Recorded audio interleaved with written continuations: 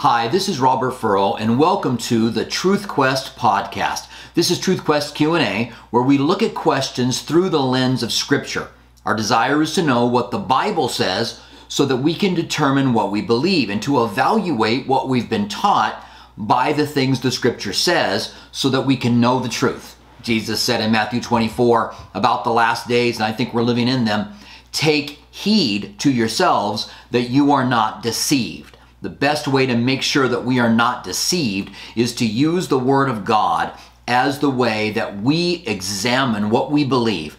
And the Word of God, it says in 2 Timothy 3:16, is profitable for reproof, for correction, for doctrine, that the man of God would be thoroughly equipped, lacking in nothing. So it's our desire to study God's Word, that we might show ourselves approved to God by rightly dividing the Word of God. It's good to see you guys. This is a Q&A. If you have any questions, you can submit them to the comment section below. Write the word question in front of it, then write out your question. After you write it for a couple of times, then go ahead and recheck it. Make sure that it makes sense, and then go ahead and submit it. We are also going to be taking just one question from each person, so write out your question carefully. And it's good to see you guys. I'm going to go ahead and get into our first question, which is, what is Christian apologetics and should we study it more? Thank you for your question. So Christian apologetics comes from the word apology, which is not to apologize, but it means to defend, to give a defense for the faith that you have. And so apologists defend the faith against atheists, against world humanism, against materialists, and each Christian should be able to give a defense for what they believe. Probably the main verse that backs up apologists, or that apologists use, comes from 1 Peter chapter 3. I'm going to go ahead and put it up on the screen here. Verse 15. It says, but sanctify the Lord God in your heart and always be ready to give a defense to anyone who asks for the reason for the hope that is in you. And then it says, with meekness and fear. I love verse 16 too, having a good conscience, that when they defame you as an evildoer, those who revile your good conduct in Christ may be ashamed. So there's two parts to apologetics in our life. Number one is being able to defend the faith. That's being able to answer probably what are the most common questions that are out there. And there's probably a total of 15 of them. Things like, if God is good, how can there be suffering and evil in the world? That's one that every Christian should really be able to search the Scriptures to figure out how they answer it. Is morality subjective or objective? These are things that materialists, humanists, atheists argue about. Being aware of apologetics, maybe reading some apologetics books, can really help you to be able to defend your position and perhaps even to win someone over to Christ when they have a genuine question. I found out for so many, there's not really a genuine question, but we run into them and they're ready to receive Christ, but they've got genuine questions, and when you've got the answers to them, it can be extremely powerful. So I suggest, if you're new to apologetics, then A Case for Faith by Lee Strobel, A Case for Christ, maybe even A Case for Creation. You can get those in audiobooks so you can listen to them while you're driving, or you can get them in books if you're a reader, and you can sit down and read them, but they are very, very helpful. And from there's a lot of good apologetic books that are out there, and I can give you a list for those of you who want them, who are more advanced. All right? So thank you very much for your question. Let's go ahead and get back here. We'll take this out and we'll go ahead and look at the questions that you guys are providing. Again, it's good to see you. We are taking questions and looking at them through the lens of Scripture. We're taking one question per person. If we get more, if we don't have enough to cover the full hour, we'll scan back and pick up some of the other questions. But in order to really make sure that we can answer the questions for those of you that are popping on and beginning to watch this, then you can fill out a comment in the comment section, put a question mark in front of it, or the word question, write it out, reread it a couple of times, then go ahead and submit it, and we'll take a look at it on the podcast. All right. Question, Psych Man says, Robert, can we pray for something for you that's God's will? Excludes personal lust, as James mentions, not too big, something specific we can believe God will grant and thank him when he does. Yeah, I mean, you can pray for my family. Pray for my family. Pray that God would work within my entire family. That'd be great. Thank you very much, Psych Man. I really appreciate your prayers. All right. Let's see. We have a question here from Joe, and Joe has a follow-up question. Follow-up, just to be clear regarding mediums, there is no such thing as a Christian medium then. I just want to clarify about those who say they are Christians and are able to speak and hear from the dead is all. Thank you. All right, Joe. And so I did read your comment before the last time I responded to this and just kind of made it really clear that to contact the dead, to be a medium, to be a psychic is against what the Bible says. You're seeking direction from a person who claims that they can speak to the dead, and so many of them are charlatans, so many of them are just liars. They're fakes. And if they are able to do it, they do it by demonic powers. So yes, I would say if a psychic becomes a Christian, so that could happen. So a psychic meets Christ, has an encounter, meets Christ and invites him in. The Holy Spirit would convict him of what he needs to change. He would read the scriptures and find the truth within the Word of God. If not, it would become evident that he doesn't have a relationship with Christ, because he would continue on. When we think of this topic, I think of Acts chapter 8, where there's a warlock, a sorcerer, and he wants to buy the Holy Spirit so that he can have the power of the Holy Spirit, and Paul rebukes him. So to be really clear, Joe, if someone says, I'm a psychic and I'm a Christian, the two don't go hand in hand. Unless they're a really new Christian and God's beginning to reveal to them the changes that are made. But for them to say, God's given me a gift and I'm a born-again believer and I'm on my way to heaven, they are deceived. It is being deceived. All right? So there's no way that you can... And as Christians, we need to stay as far away from this stuff as we can, because God is the one who tells us our future. God is the one who tells the future. God is the one who speaks to the dead. God is the only one who can genuinely speak to the dead. All right, Joe? So hopefully that is that kind of clears that up. All right? So thank you very much. I don't know how I can be any clearer with this. If someone is claiming to be a psychic and claiming to be a Christian, then something doesn't jive. One of those has got to go. It's either going to be their Christianity, or it's going to be they're no longer a psychic and they're not a medium. And that's what I hope for whoever, whatever individual you're talking about who is claiming that they're able to be a psychic. You just cannot do it. Okay? It's something demonic. And we as Christians should look to God for our future and put our trust in Him, not in horoscopes or psychics or any of these other things that the world does. Okay? Thank you very much, Joe. I appreciate that. I appreciate you and your persistence to get the right answer to it. Sorry, Joe, if I was a little bit short with you. A couple of Q&As ago. My desire is just to make it really clear that you cannot be a psychic and say that you are a born-again Christian. That might be able to happen for a short time, but you're going to let that go as soon as the Holy Spirit begins to convince you. All right? So, Renee, we have a question from her. She comes to us from Facebook. She says, question, my brother-in-law is still mourning his wife, my sister. I know each one of us mourn differently and for different lengths of time. What scripture can I give him this time? Both my brother-in-law and sister-in-law are Christians. I miss her too. Thank you, Pastor Robert. So Renee, I'm sorry to hear about your sister, right? Both my brother, yeah, your sister. I'm sorry to hear about that. It is a tragedy. And you may know that I lost my wife in 2012.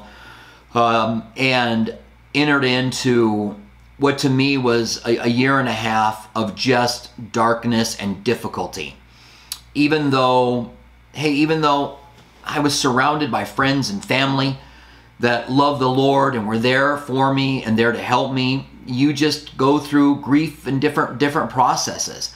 And the biggest key is to be there with them, to do things for them, to help them, to come alongside of them.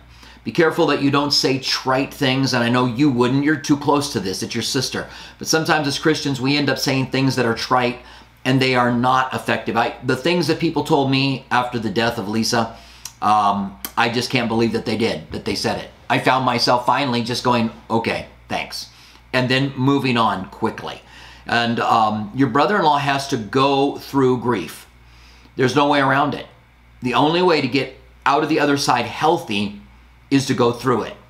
And it really is it's a little bit of a dangerous time, because grief you can be looking for ways to have that grief not feel so bad. For example, people often get married quickly after someone's died because that sense of romance is strong. You meet somebody new and that's strong. It doesn't last forever. It's there for a while, and it can damper the grieving process. So sometimes people get married way too soon after grieving, and my advice to him would just be take your time. Grief works different for everybody. I dealt with anger. I dealt with anger towards God. I dealt with anger towards my wife. I dealt with anger. I dealt with grief, remorse, thinking that I had done something wrong.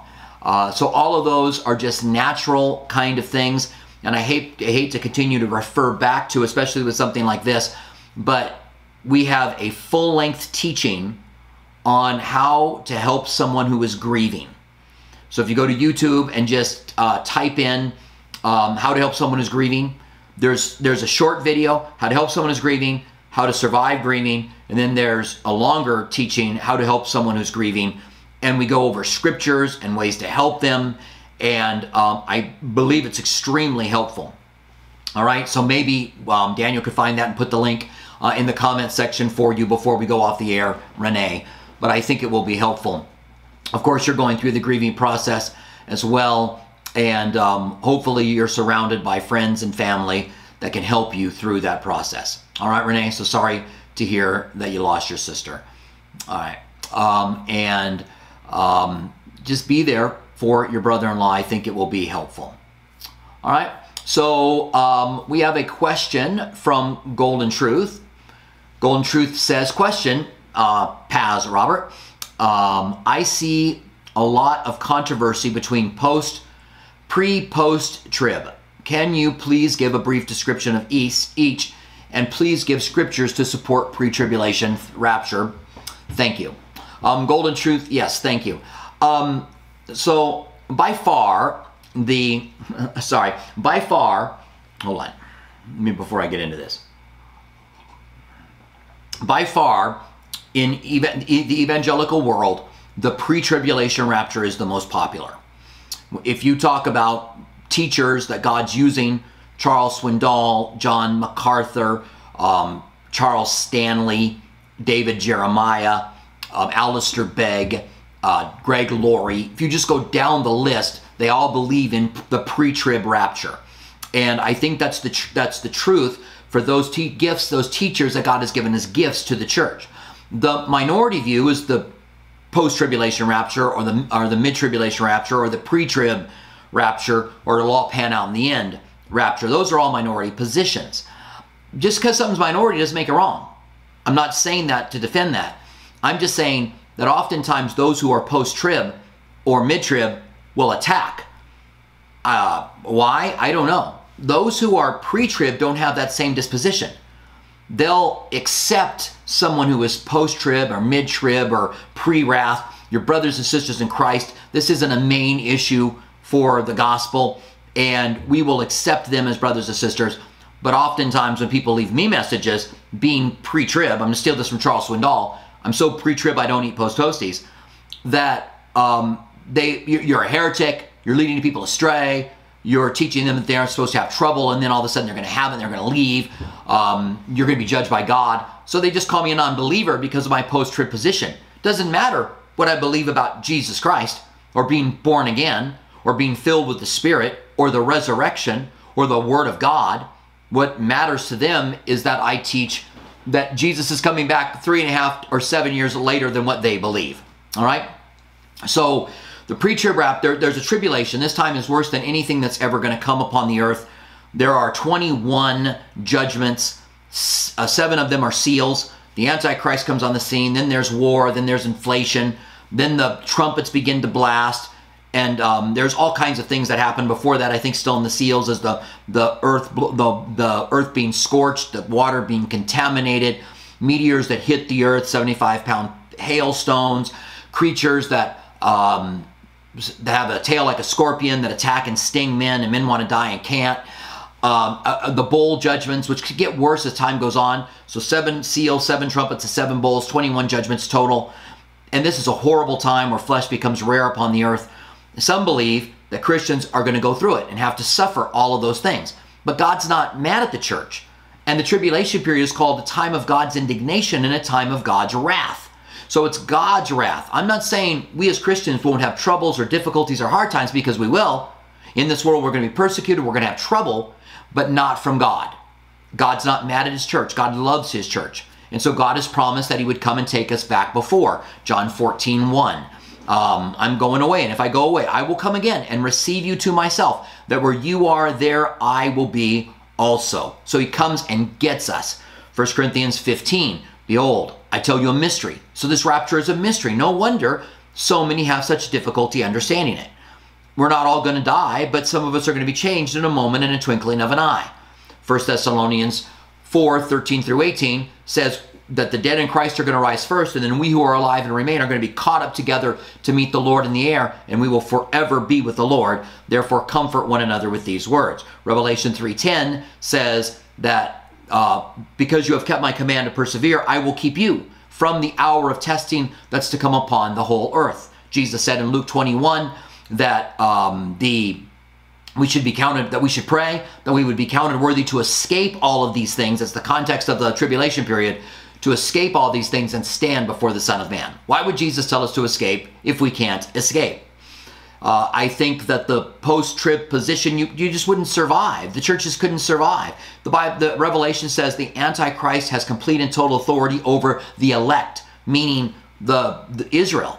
Jeremiah 37 says it's a time of Jacob's trouble. Jacob's name was changed to Israel. It's a time of Israel's trouble. God's going to fulfill all of his prophecies about restoring the nation of Israel, which started in 1948, and he's going to restore the people of Israel during the tribulation period, when the time of the Gentiles is fulfilled. Jesus said that the time of the Gentiles would be fulfilled when Jerusalem was no longer trampled underfoot by the Gentiles, and I think we're seeing that. Jews are going up on the Temple Mount for the first time in 2,000 years, since it was destroyed in 70 AD, to pray on the Temple Mount. Jesus said, be ready, for the Son of Man is revealed at a time that you don't expect. The Bible tells us he comes like a thief in the night. But he doesn't come like a thief in the night to us Christians, it says in 1 Thessalonians chapter 5, because we're aware, we're waiting for him. It says in Luke 17 that it's like the days of Noah. The Son of Man coming will be like the days of Noah. Men were eating, drinking, marrying, and giving in marriage. And then Noah went into the ark. The door was shut by God. The ark was lifted up and destruction came. If it's the end of the tribulation period, then people are not going to be eating, drinking, marrying, and giving in marriage. Life is not going to be going on like normal. It goes on to say in that same passage that it's like the days of Lot. A comparison between the days of the Son of Man and the days of Lot is that they were buying and selling and just going through their lives, and then Lot was taken out of the city and sudden destruction came upon them. It was on the day that Lot was taken out, on the day that Noah went into the ark. Was it in the middle of the flood or the middle of the destruction of Sodom and Gomorrah? It wasn't at the end, it was in the beginning. So there are so many more evidences, which is why the majority of Bible teachers who are premillennium which is most of evangelicalism today. Well, that's why they believe in the pre-trib rapture. And if you don't, hey, you're my brother or sister in Christ, and I love you, and I hope the best for you. And I don't think that you're an idiot for believing it, and hopefully you don't think that way of me for believing it, or that I'm a false teacher and leading people astray because I teach the pre-trib rapture. All right, thank you, Golden Truth, for that. Maybe you got a little bit more than you expected, but I do feel strongly that we've got to walk in love towards one another. And if we are wrong, let's just say everybody that believes in the pre-trib rapture, which is a lot, okay, are wrong, then how are you going to persuade us to know the truth? You got to do it with love and gentleness, because the servant of the Lord should not quarrel, but be gentle to all, able to teach, correcting those that are in opposition. So my encouragement to you, as someone who's pre-trib, who wants to convince somebody, then do it through love. Do it in a kind way, instead of being angry and insulting and accusatory where they don't apply. And if you're going to accuse me of that, then you're accusing Charles Swindoll of that. You're accusing David Jeremiah of that. You're accusing, I stand in good company then. If the things that I'm being called a heretic for are good, solid Bible teachers, like John MacArthur and others, then I'll take it from you. It's not true, but I'll take it because I'm standing in really good company. All right? So thank you very much, Golden Truth. I really appreciate your question. If you have a question today, all you got to do is write question down and then write your question out. Reread it a couple times. Make sure that it makes sense as we make our way through the questions. You're welcome, Joe. I hope that I finally got that answered for you. I appreciate you continuing to ask that question. So I'm going to bring in a question here from Jari. Jari, good to see you. And it dawned on me this might be Jerry. I don't know. Is it Jerry or Jari? Why don't you let us know? Jari. I'll call you Jari until then. Why doesn't God tell us our entire future on the day and the hour of his return? What if we knew? I don't know what if we knew. I can pretty much tell you I don't want to know my future. And I think that that would be a dangerous thing for any of us to know. I don't think that God's going to reveal that to us. And the day and the hour of his return, well, I can tell you why he doesn't want that. He's told us. Because he wants us to live our lives ready. If we knew what time he would come, then we would go, well, he's not coming back for 5 years. I can go ahead and get ready. I'll have time to get ready. If we knew when we were going to die, we could get ourselves ready for our death. But death comes unexpectedly to some, and Jesus is going to return unexpectedly. And that's why we've got to make sure that we have our life ready. We got to be ready, which means, a few things about getting ready and staying ready. The Bible says, delight yourself in the Lord, and he'll give you the desires of your heart. Way too many Christians are delighting themselves in the things of the world. And their desires are the things of the world, in the sensuality or sexuality of the world. And they're desiring the sensuality or the sexuality because that's what they're feeding their flesh, and from their flesh they're going to reap corruption. You got to get that out of your life. And you do that by sowing to the Spirit. The Bible says, walk in the Spirit and you will not fulfill the lust of the flesh. And abide in Christ and his word in you, and you will ask what you desire, because your desires will change if you delight in God. You can, you may judge yourself compared to people around you. And you may say, well, I don't walk that close to God. I can't walk as close to somebody I know. But all you got to do is walk closer tomorrow than you are today. It's baby step, Dr. Leo Marvin, baby steps. So you just take a step in the right direction and you keep on walking that way. The next thing you know, you are standing solid with Jesus Christ. Turn from those things to keep short accounts with God. Delight yourself in the Lord. Delight yourself in the Lord more tomorrow than you do today, and you will be ready. And when he returns, you'll be like, I was waiting for you. And not only will you be ready, but you will be right, and it will be an awesome thing. All right, Jari, thank you very much. I appreciate your question. We have, let's see, Jari, we're just taking one question per person today. We'll come back and take, if we run out of questions by the end of the hour, we'll come back and we'll take some of the ones that people asked twice. But right now we're taking one question per person. And we have one here from Melissa. Melissa says, once saved, always saved. Even if you are living in continued sin? Question mark. Once saved, always saved? Even if you're living in continued sin? So once saved, always saved. I've always said that it is a mute argument. It shouldn't even be argued. Because let's just take this person who's living in sin. Let's just say that there's a severe sin. Let's say that as a Christian, they walk with God for years, but then they divorced their wife and they married someone else. Just for no reason. It's because they wanted to. They just had an affair. Divorced their wife and married the person they were having an affair with. Calvinists are going to say that the fact that he did that, the fact that he walked away from God, the fact that he treated his wife that way, the fact that he had this affair and married this other woman and was living in adultery, proves that he was never a Christian. The Arminianist is going to say, well, that person didn't know God, but walked away from him and now is unsaved. So these guys both agree more than what they disagree on when it comes to that guy. They both say he's unsaved and needs to be saved. And that's why I think the argument is just a useless argument.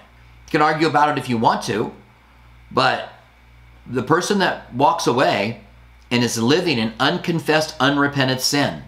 Now, even if you are living in continued sin, the Bible says those who practice such things are not going to enter the kingdom of God, but we also know that we do sin. And if anyone says they don't sin, they're a liar, right? 1 John chapter 1. So we want to make sure that we confess our sins to God, that we walk in that forgiveness, that we get our feet washed, as it were. When Jesus washed Peter's feet and said, if I don't wash your feet, you don't have any part of me. Probably because their fellowship was broken. So continued sin could lead to reveal that you never really had a commitment to Christ, or it could lead to you repenting and giving your life back to Christ. Only God knows and reveals how far that is. But if someone blatantly, openly walks away from Christ and lives in a sinful lifestyle, then we can be pretty confident they're not saved. All right?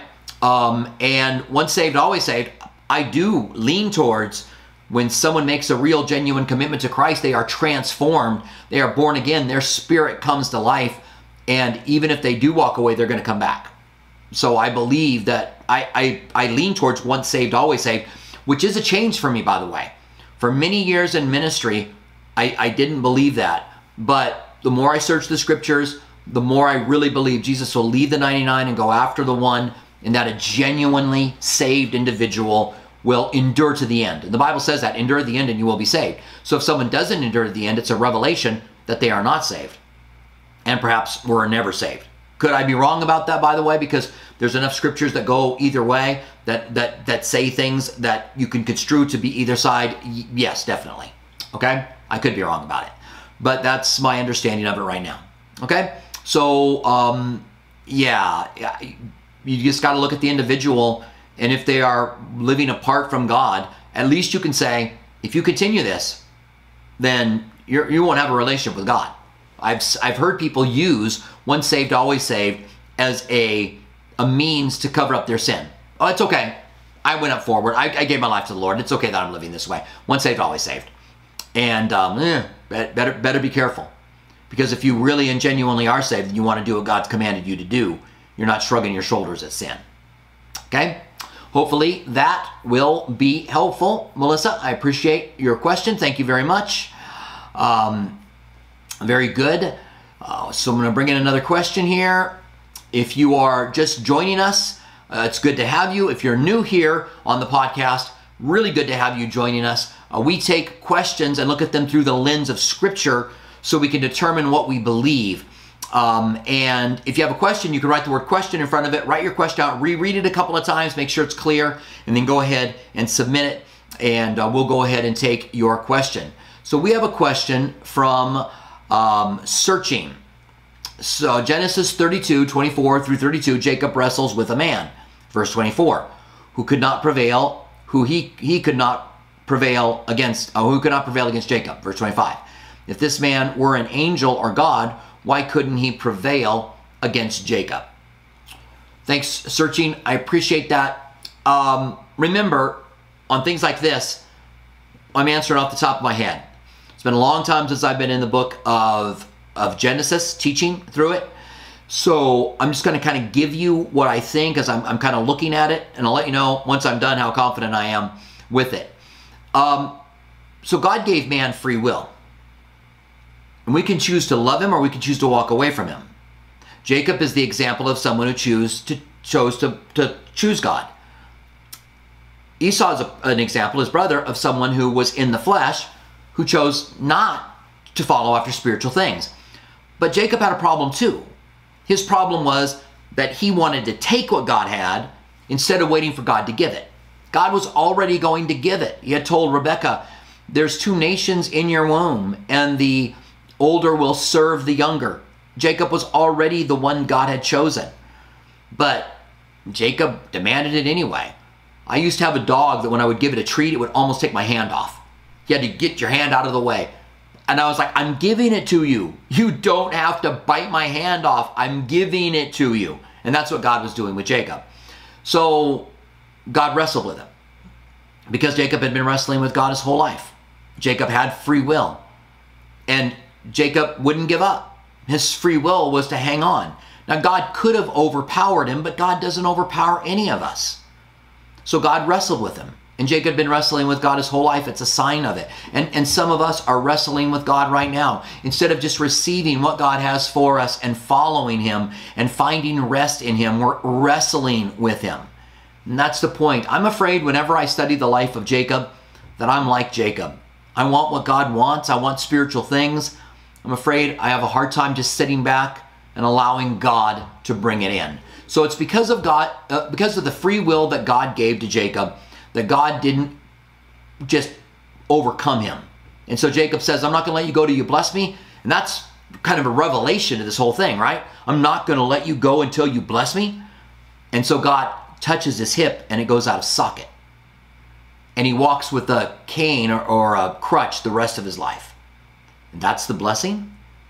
He took away some of his strength to be able to wrestle with God. And he had to sit back now and trust in God.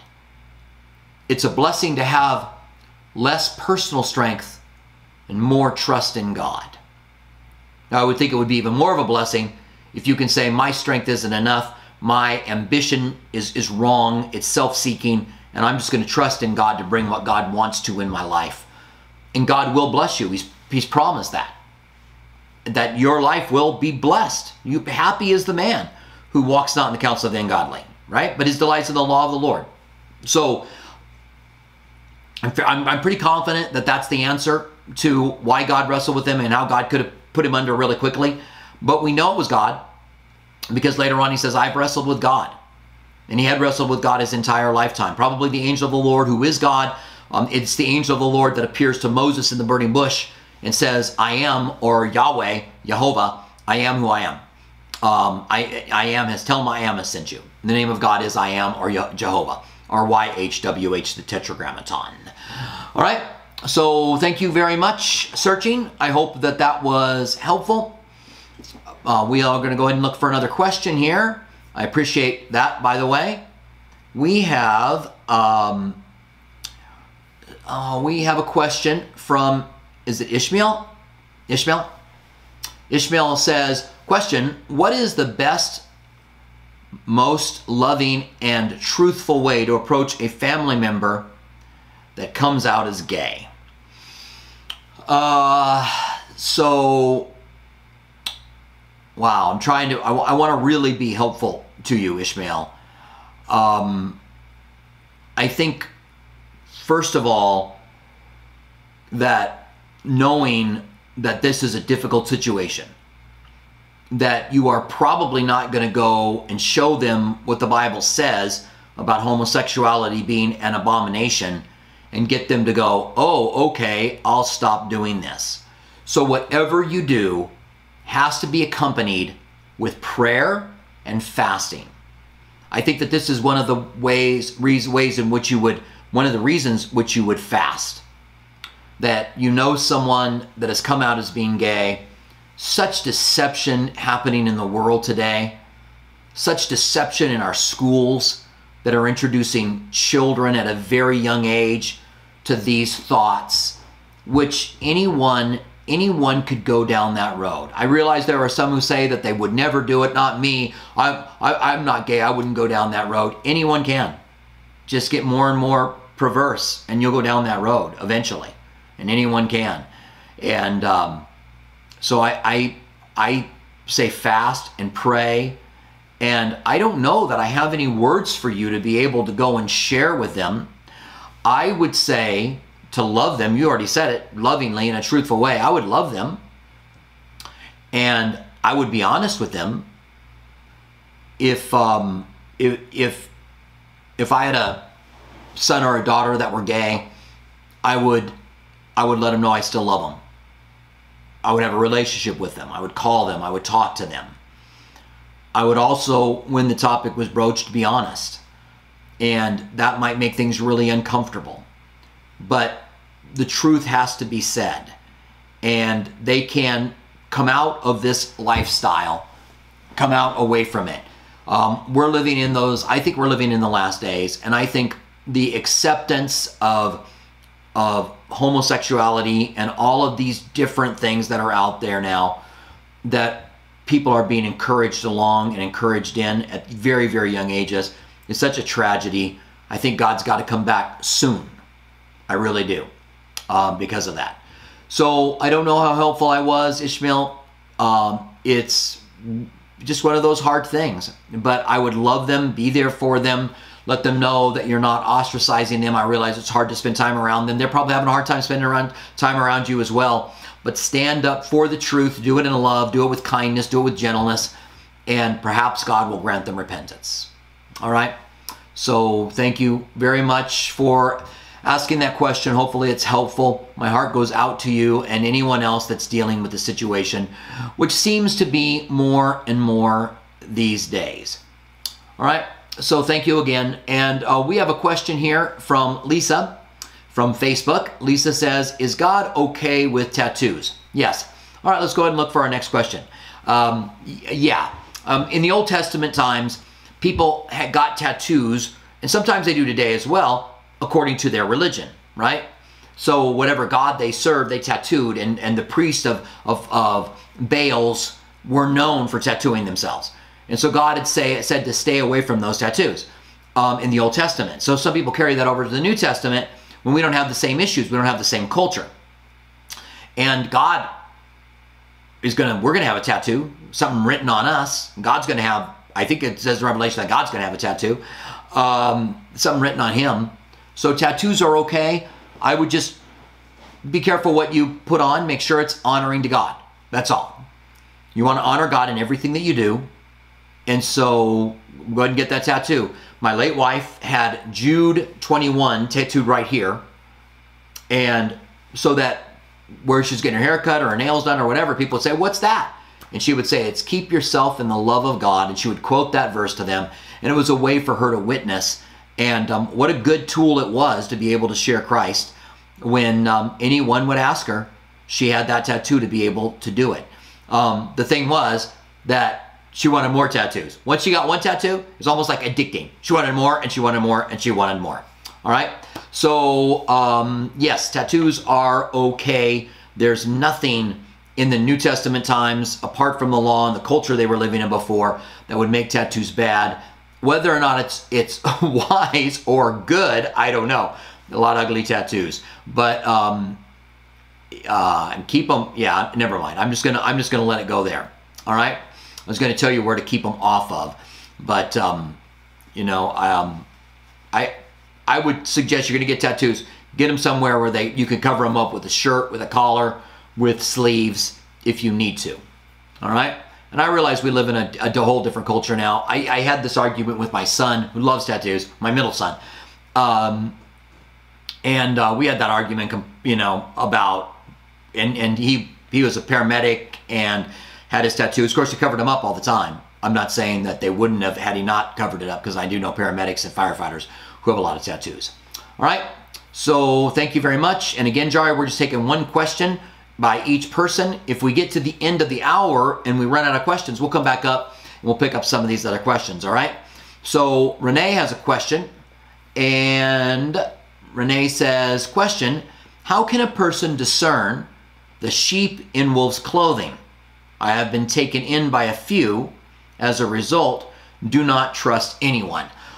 All right, Renee, I'm sorry to hear that. And I'm not sure not trusting anyone is a good thing.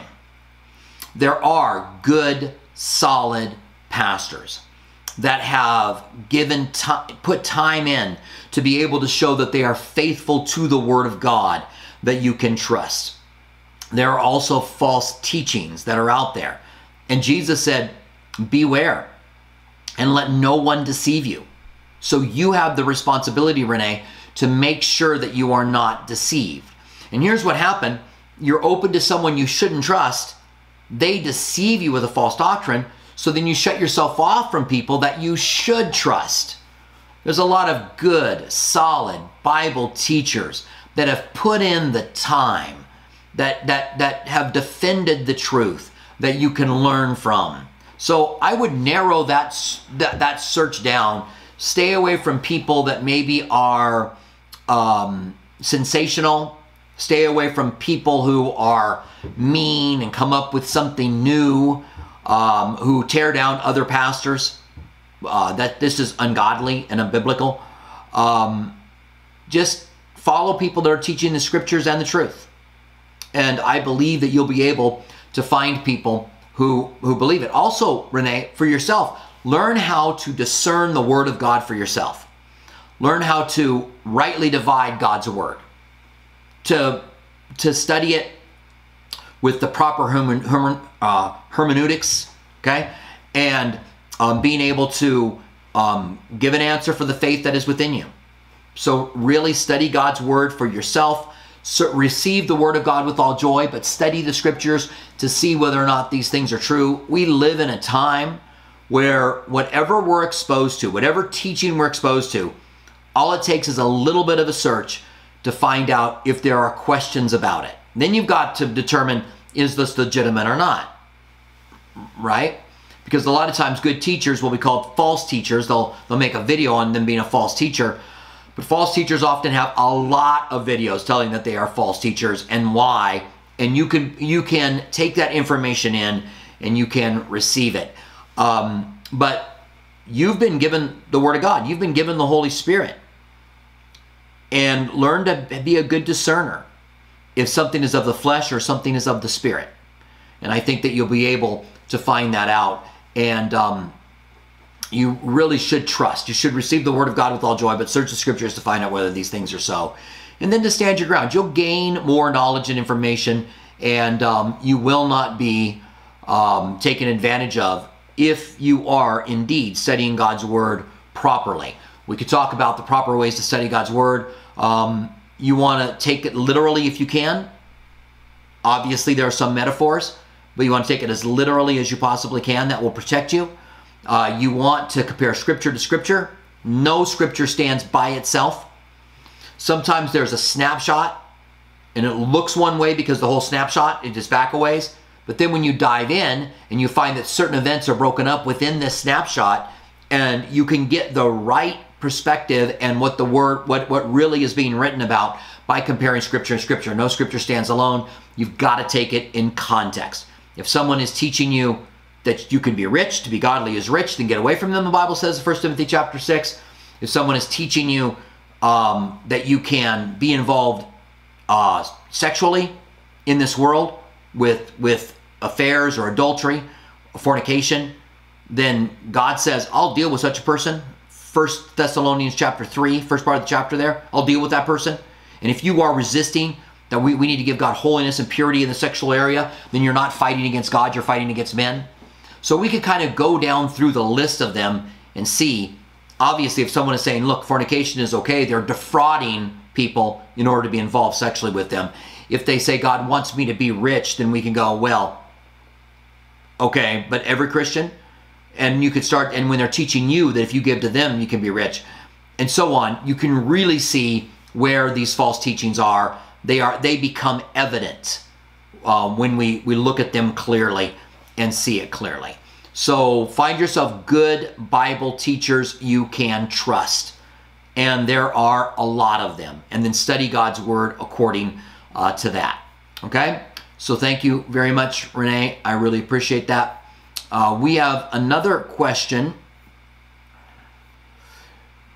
And Renee, also your question was, how can I discern a wolf's clothing and sheep? You're going to know them by their fruits. Eventually, it's going to become evident that they're a wolf in sheep's clothing. As you're listening to them, you're going to be able to identify by the fruit of their lives. And so the Bible tells us shepherds that we're to conduct ourselves in such a way that people can see the outcome of our lives, that they would know that they can trust us because of the outcome of our lives. All right. Thank you, Renee. I really appreciate that.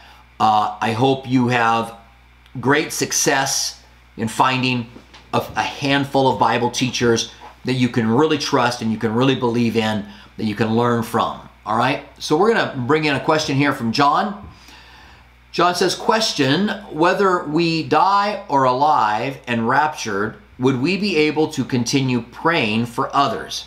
I know we can praise God and sing, but I would love to continue praying for those who are left on earth.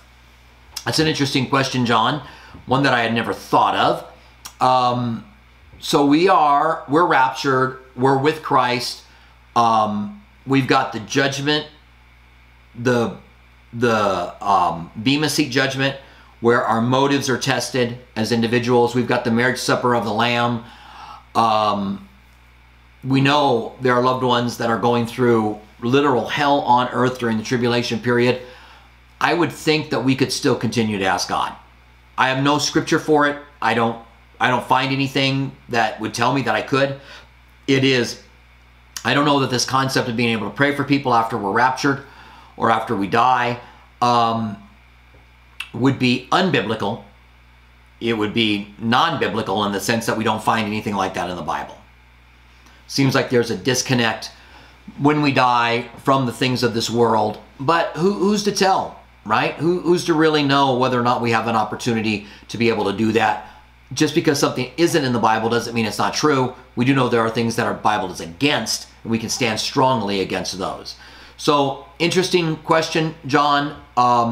What I would do now, though, is pray. Redeem the time, Paul said. The time is short. Redeem it. So pray now for them. Lay a good foundation of prayer. Just in case we can't pray, it's that time is done, that intercession time is done when we die or when we're raptured, then pray for them now. Lay a foundation of prayers, because prayer is like incense that fills up the throne room of God. I think our prayers remain there, and God works through our prayers that we can pray today. So that would be my encouragement, John. All right, so thank you very much. I appreciate you, and I appreciate your question. And good to see you. So we have a question from Ethan, which says, Ethan, question, Acts 16:31, King James Version. And they said, believe on the Lord Jesus Christ, and thou shalt be saved with thy household. What is the exact meaning of this scripture? And they said, believe on the Lord Jesus Christ, and you shall be saved, and thy household. What it's not saying, Ethan, is that if you are saved, your whole household is going to be saved. I do know that there is a kind of covenant theology teaching out there that if you get saved, then your whole family will be saved. But as far as I can tell, this is not biblical. The family would have to do the believe as well. So believe on the Lord Jesus Christ, and you shall be saved, you and your whole household. So everybody has to believe on the Lord Jesus Christ to be saved.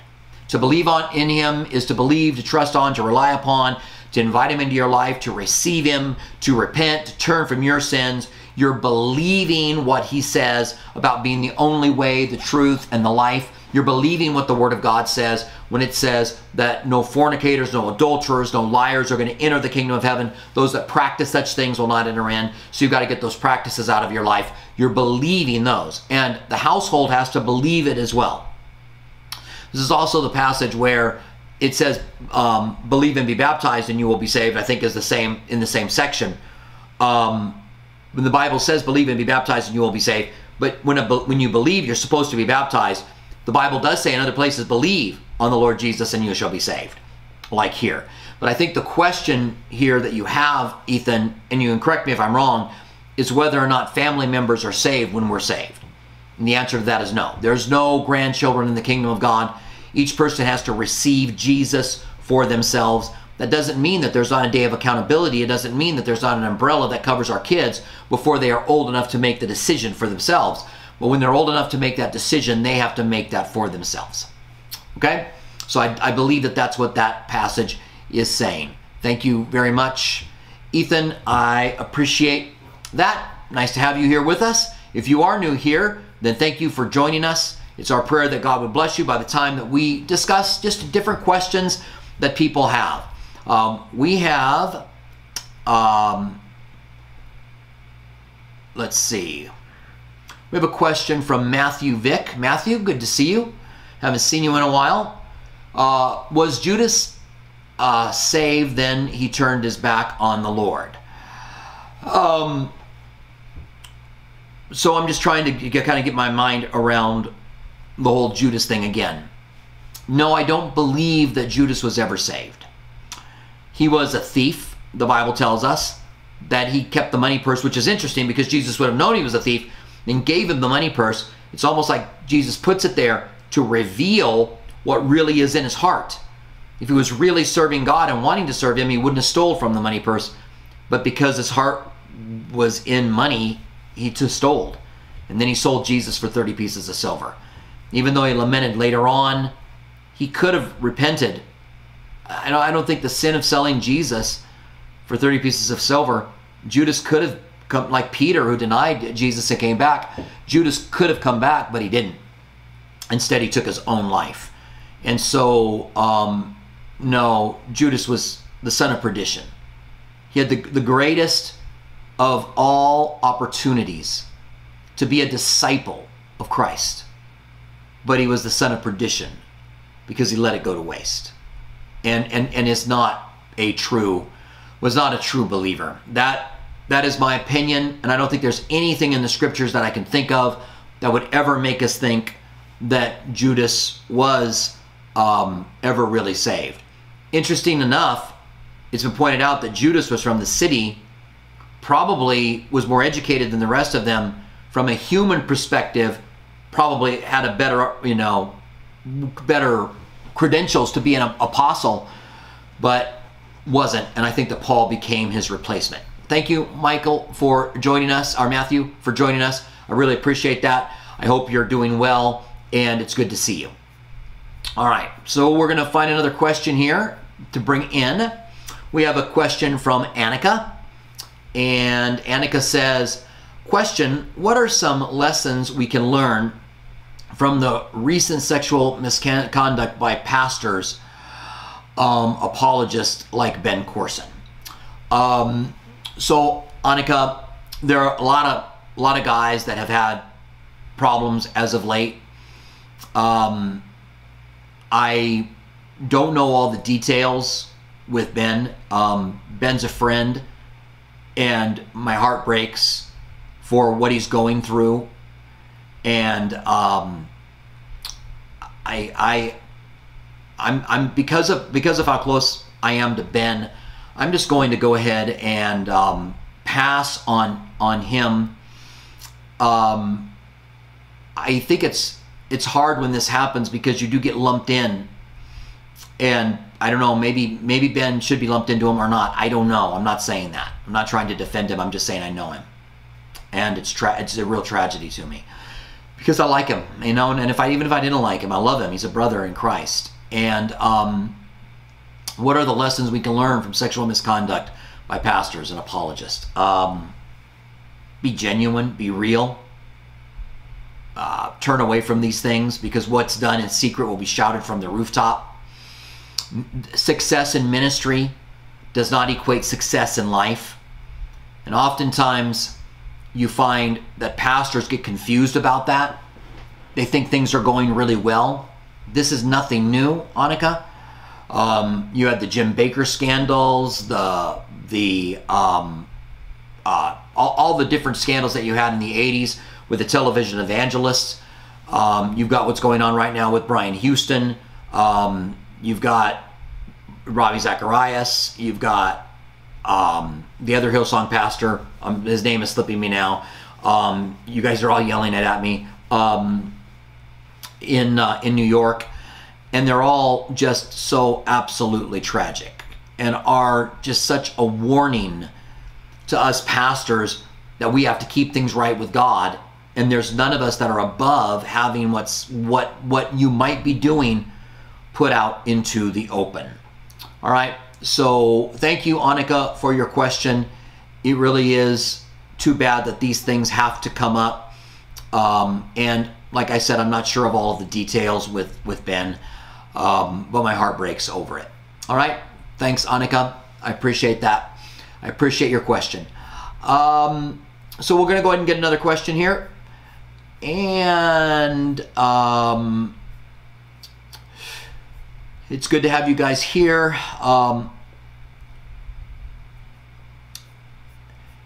If you have a question, then you can write the word question down and then go ahead and follow it. Make sure you reread it to make sure that it makes sense. We have a question from Adam P.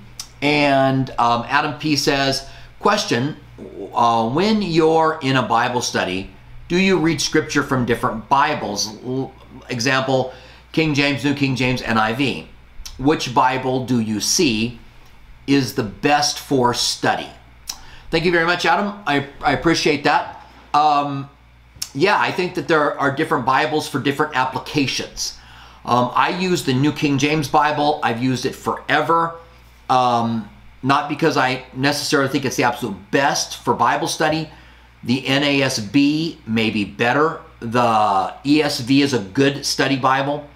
But I do want something like the New King James, which gives a word-for-word translation. They're trying to make it make sense, and they have to add in words to get it to what the Greek is, because sometimes the Greek is laid out differently or the Hebrew is laid out differently. But you can go and see the corresponding word in the original manuscripts, or at least what manuscripts have been brought together and chosen for that particular translation.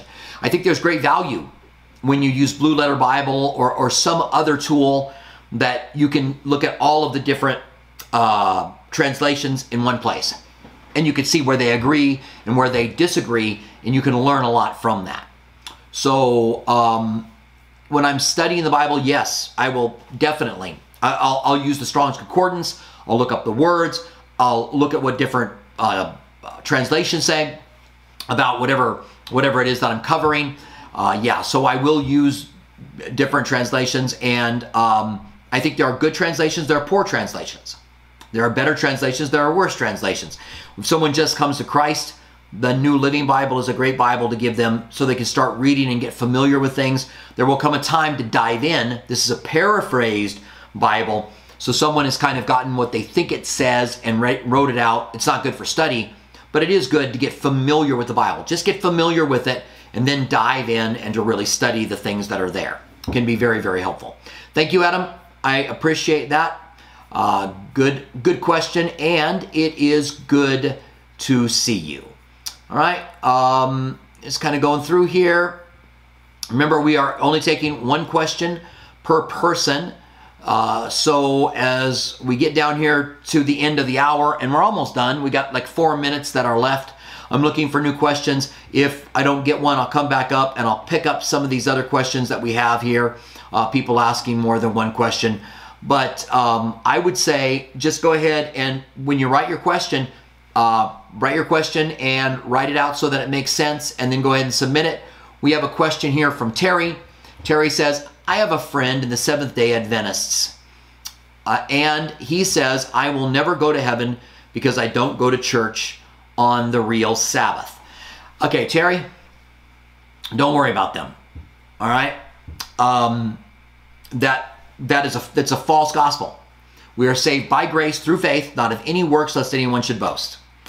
And Romans 14 says, one man esteems one day above another man esteems all days alike. They do it unto the Lord. If they don't observe it, they don't observe it to the Lord. If they observe it to the Lord. Seventh-day Adventists are like the Pharisees. They teach the traditions of men as if they were the commandments of God. Okay, did you get that?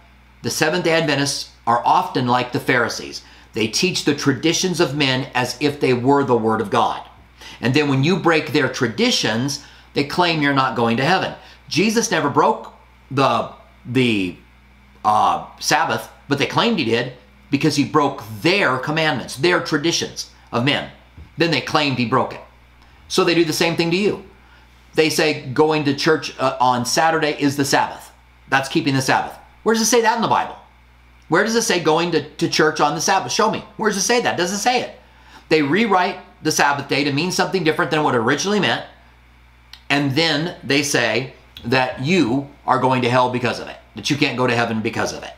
It's unfortunate. And if you are a Sabbatarian and you're listening to this, stop it. Turn from it. We have videos on this on our YouTube page, full-length videos, which I go into every detail. We go back to the first place it was ever mentioned. We look at the promises of God to the nation of Israel. We see how it's applied in the New Testament, and we see that Jesus is my Sabbath. I tell people who are Sabbatarians who tell me that I'm taking the mark of the beast because I'm not going to church on Sunday, because I go to church on Sunday, that Jesus is my Sabbath. He became the high priest, he became the sacrifice, and he became the Sabbath. And so I'm a Sabbatarian. And I would not worry about them, not one iota. I instead follow Christ. The reason that we go to church on Sunday is because we saw the early church meeting together in the book of Acts on Sunday, and it became a tradition. Is there a scripture that says it? No. So I don't make it a command. I don't want to take the traditions of men and turn them into the commands and try to and teach them as if they were the commands of God, because they're not. So don't let them rewrite scripture and then lay a trip on you, okay? They're trying to lay a heavy trip on you. Just slough it off and continue to walk with Christ. And as you interact with them, you can tell them, I disagree. It's receiving Jesus as your Savior. It's inviting him in and having your life transformed and having your spirit born again that causes you to go into heaven, okay? So thank you very much for your guys' questions. Terry, we welcome if you're here, new here for the very first time. We're really glad you're here. We hope that you are blessed. I see there's a few more questions that are on here. I'll take a look at them. I'll get the log. Daniel will send me the log of this. I'll take a look at those questions so I can look at them in the future for the beginning of future Q&As. All right? So God bless you guys. Thank you again very much for being here with us, for submitting your questions. I pray that the Lord would bless you and keep you, that God would watch over you. We have a service in 2 hours, 1 Thessalonians chapter 5. We're going to be talking about that Jesus comes like a thief in the night. Like a thief in the night. He doesn't come to steal something from you, but he's going to show up like a thief in the night at an hour you don't expect. He's not going to tell you when he's going to be there. He's going to wait until you don't expect it. And Jesus is coming back at a time that we don't expect. And we're going to be talking about that tonight. We'd love to have you guys join us at 6 o'clock. Go to either YouTube or Facebook or CalvaryTucson.com, and you'll be able to join us live on any of those forums. All right? So God bless you guys. It's good to see you. As always, good to hang out with you. We'll have our next Q&A, Lord willing, on Wednesday. I'm going to go ahead and sign out. So God bless you guys. We'll see you later on.